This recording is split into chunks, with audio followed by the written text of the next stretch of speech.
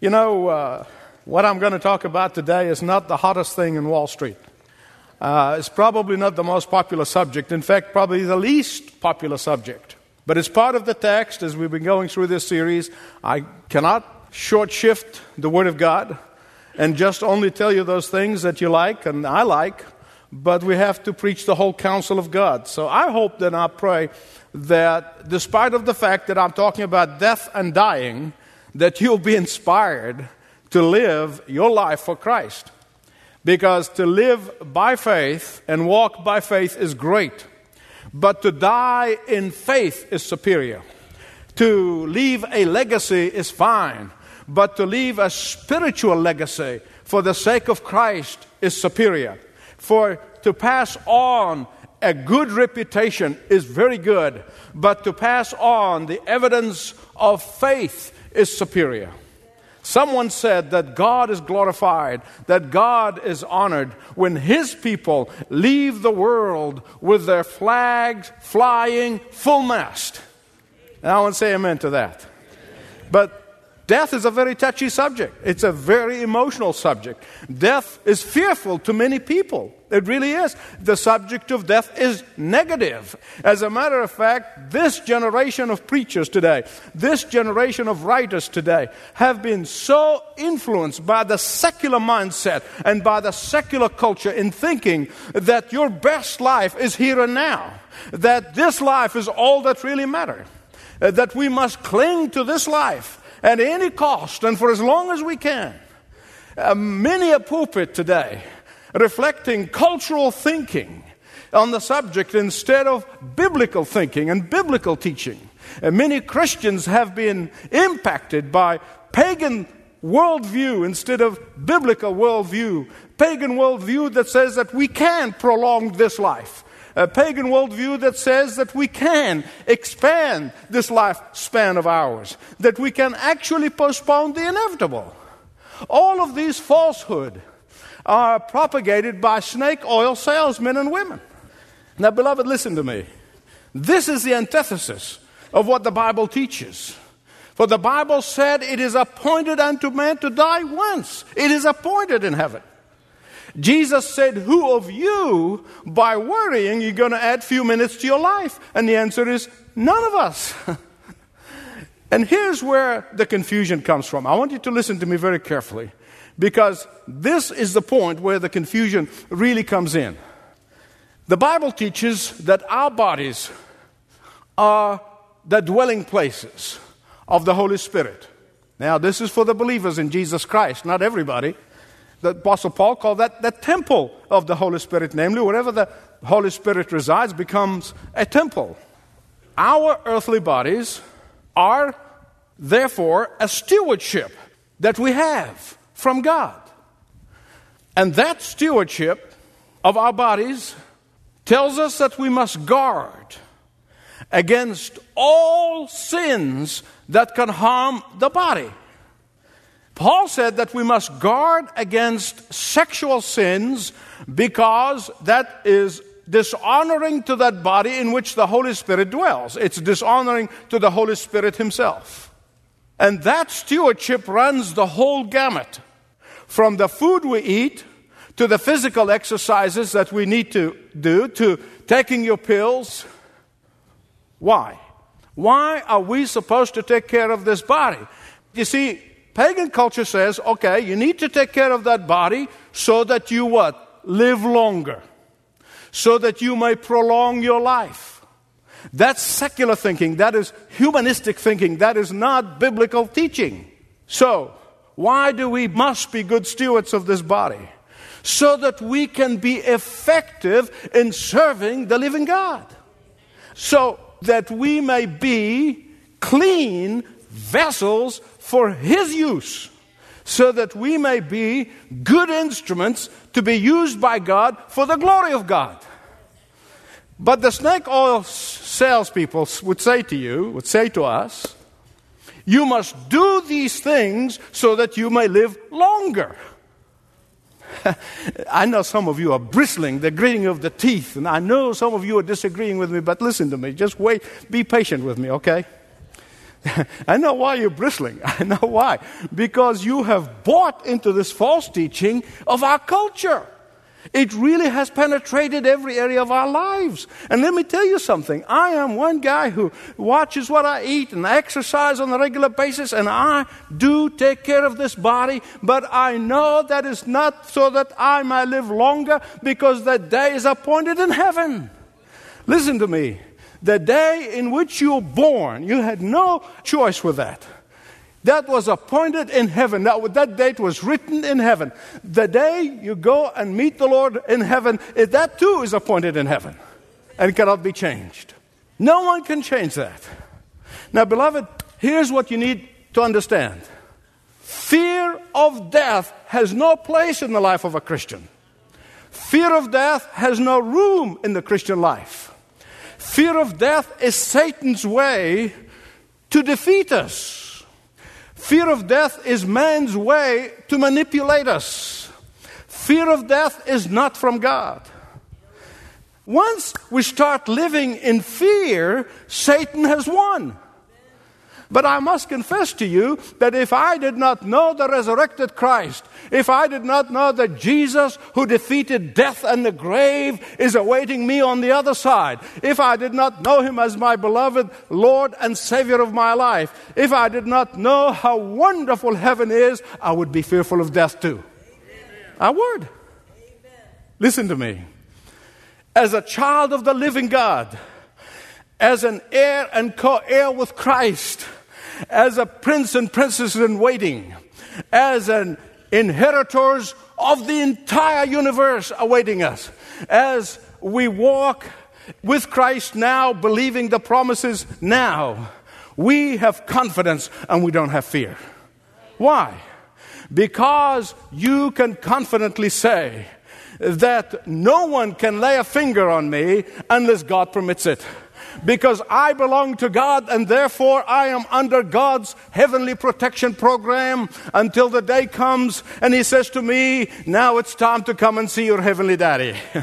Unless He decides that, until He decides that, I am invincible, I'm indestructible, I am untouchable, and I'm fearless. Amen belongs here. But listen to me.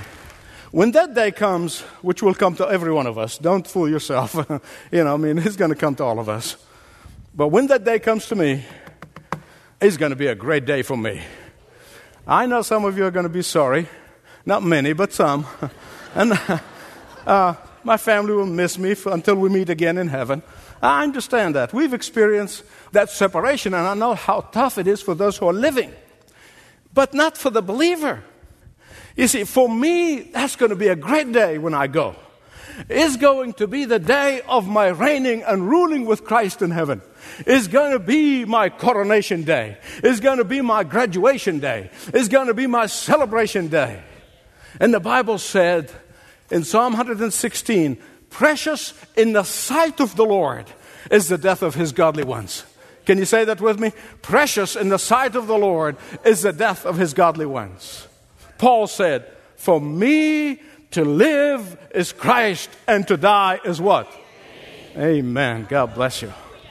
So Hebrews chapter 11, verses 20 and 21 and 22 tells us about three men.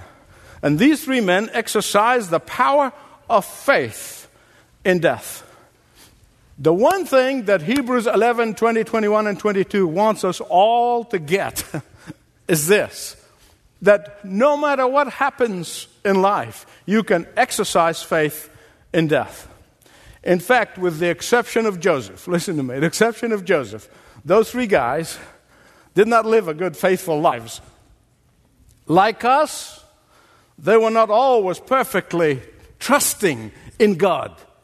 Like us, many times they succumbed to their fears. Like us, many times they compromised their convictions. Like us, many times they took things into their own hands and made a mess of things. Like us, they, by the grace of God, continued until the day they went to be with the Lord. And the reason these three men were chosen here in Hebrews 11, 20, 21, and 22 is because of their faith that was manifested in their death. Now you can turn with me to Hebrews 11, if you haven't already, beginning at verse 20. By faith, Isaac blessed Jacob, then Esau, in regard to their future. By faith, Jacob, when he was dying, blessed each of Joseph's sons and worshipped as he leaned on the top of his staff. By faith, Joseph, when his end was near, spoke about the exodus of the Israelites from Egypt and gave instructions about his bones. Here are three men. Regardless of their ups and downs in life, they died trusting in the promises of God. Regardless of their failures and successes in life, they left a legacy of faith when they died. Regardless of their strength and weaknesses, all three exhorted the next generation to trust and believe in the promises of God, that they will happen, whether it's in their lifetime or in the lifetime of their children. Regardless of these three men's joys and sorrows in life, they left behind not a fortune as much as a bequest of faith. Bequest in what God said. Now, there's something very important here that I don't want you to miss. You know, and I know, that it is easy to start strong, easy to start with enthusiasm, but it is the finishing well that really matters. It is the finish line that really is important. It is the ending that really counts. Let me illustrate this. Just give you an example from everyday life. The name Mickey Thompson used to be one of the most recognized names in auto racing. Before NASCAR, he was big name. His team built the fastest cars on track. But none of them ever brought Thompson a checkered flag. In all 29 races that his cars has entered into, they often took the lead, but never won a race. You say, why? Because they never finished a race. Thompson could make the fastest cars, but he could not build them to last. They all broke down during the race. Engines blew up, gearboxes broke, carburetors failed. Thompson's cars were good starters. Thompson's cars were good runners, but Thompson's cars were not good finishers. Hebrews 11, 20, 21, and 22 praises Isaac, Jacob, and Joseph for finishing well. For finishing well. For running the race all the way to the end. They did not conk out right before the finish line. What is their secret? All three of them trusted in the promises of God to their forefather Abraham. You see, every one of them believed that promise of God. What did God promise Abraham? Three things. He promised Abraham a land of promise. He promised Abraham a great nation. And he promised Abraham that the Messiah will come from the loin of his descendants through Jacob's line.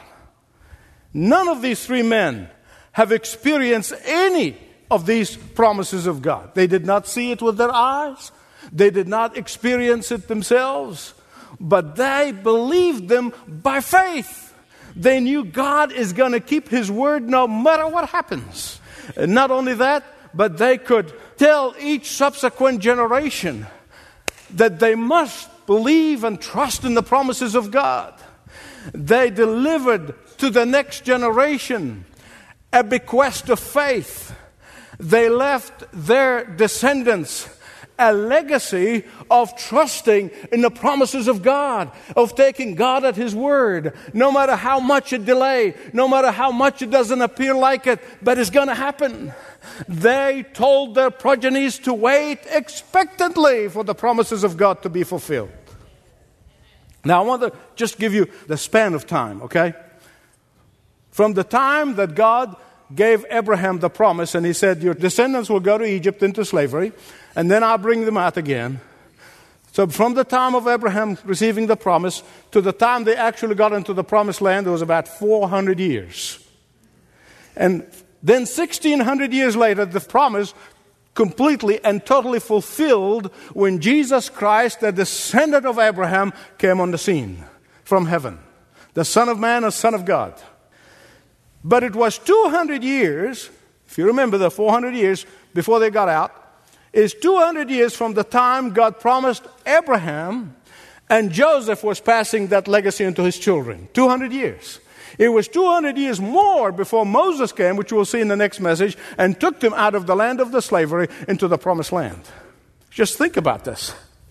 200 years later, what Joseph said to his descendants took place. I wish I have the time that I can go through all the lives of those three guys, but I don't, so I'm going to go very fast, very quickly. Isaac, the son of promise.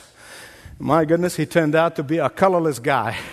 He cared more about his stomach and his taste of food than the promises of God. He really did. I mean, literally, he had to be tricked into obedience to the will of God through his wife. Through the younger son, Jacob, is the promise going to be fulfilled. But he was trying to do a run around God's promises and was going to bless Esau. Why? Because of his gluttony. Esau was a boy who was out wild, catching wild food and cooking it for his father just the way he likes it. And he allowed that gluttony to cloud his vision of what God said to Rebekah. 2 nations come out of your womb, but the younger shall rule the older. But he obeyed nonetheless at the end. And that's what the Hebrews 11 is trying to tell us. Jacob turned Israel, God changing his name. He was a schemer and he was a manipulator. He was a deceiver. He could experience some incredible spiritual heights, like a vision of the coming Messiah with the ladder coming up from heaven to earth and the angels up and down. And he can see that vision, the spiritual height in his life. And he could experience spiritual lows that caused him to manipulate and to cheat. But his last dying act was to pass the spiritual legacy to the sons of Joseph. Joseph was the exception of all three because he remained faithful all of his life. From the time he was a teenager, he was faithful to God. At the time he was a young man, he was faithful to God. God destined him for the throne of Egypt, the superpower of the day, albeit through the pit and the prison, but he got to the palace nonetheless. He left a legacy of faith. He exhorted his children. He said, you are going to see the promises of God fulfilled. And if you don't, then you tell your next generation. He said, I am so confident that God will keep His word. It doesn't matter how many hundreds of years it's going to take. And therefore, I want you to promise me that you will take my bones with you when you leave Egypt. I mean, that's confidence in the promise of God. And they did. As they got onto the Exodus, they made sure to carry Joseph's bones with them. You see, he believed the promises of God, even though he did not experience it fully. All three men, they may have faltered and they may have fumbled in life, yet they gave their children the greatest inheritance that they could ever give anyone. Legacy of trusting in the promises of God. Legacy of believing in the Word of God. Legacy of believing in God's plan for their life. Legacy of believing and worshiping God alone, not any other gods. So let me ask you this question. Regardless of your age, have you ever asked yourself, what legacy are you leaving behind? Some of you may say, well, Michael, I'm young and I can't think of that right now. Why not? If you ever want to get to the finish line, you've got to start in the line somewhere. You might as well start now. Are you planning to leave your descendants money? Let me assure you, money can ruin them. Are you planning on leaving them possessions? let me assure you that possessions could possess them. But if you are planning on leaving your descendants your testimony of how God saved you, of how God redeemed you, of how God provided for you, of how God blessed you, then you are leaving them the greatest legacy you could leave them. What legacy are you leaving the body of Christ? Is it souls that are saved because of things you have done and said, that are going to meet you in heaven and thank you for what you've done? Is it lives that transformed because of what you have done through the power of Christ? Recently, I was reading the statistics of some family in Pennsylvania left $404 million to the Nature Conservancy. $404 million. I said, that's fine, but I wonder who shall give to save the lost? When I read about Bill Gates Foundation giving $3.3 billion to education, I say, fine, but I wonder who will give to the preaching of the only message that can change the world. When I read about Ted Turner giving $1 billion to saving the environment, I want to say, fine, but I wonder who will give to those who can be saved from darkness of sin.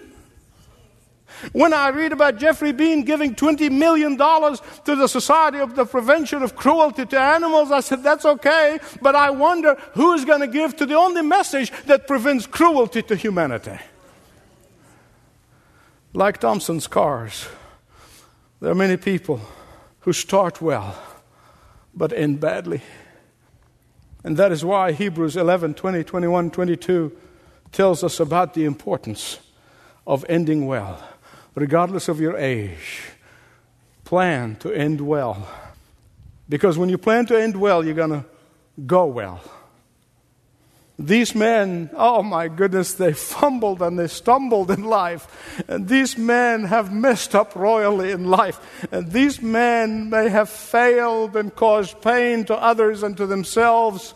These three men may have detoured a time or two from the plan of God in their life. But they finished well. They made sure that the next generation not live in ignorance of the promises of God and the Word of God and the truth about God. And so, as I said in the beginning, no one likes to talk about death and dying. I don't. No one likes to talk about this subject. But the truth is, it is a fact. There are some people who even don't make a will. I remember several years ago, I was talking to a person about a will. And he said, I'm not going to make a will. I said, why? He said, it's bad omen. If I make a will, I'll die. Superstition, paganism, just got into the minds of the believers in the Lord Jesus.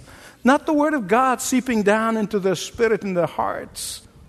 God wants you to plan on leaving a legacy of faith, regardless of your age. So the question I want to leave you with is this. Please listen carefully. Am I living for God here and now, right now? Am I leaving this life with a legacy of faith? Not just to your loved ones, but to the body of Christ. Am I leaving a legacy of faith? If you're planning on getting to the finish line, it is good to start on the line today. Thanks for listening to this message from Dr. Michael Youssef, recently featured on Leading the Way. If you'd like to know more about us, please visit ltw.org. That's ltw.org.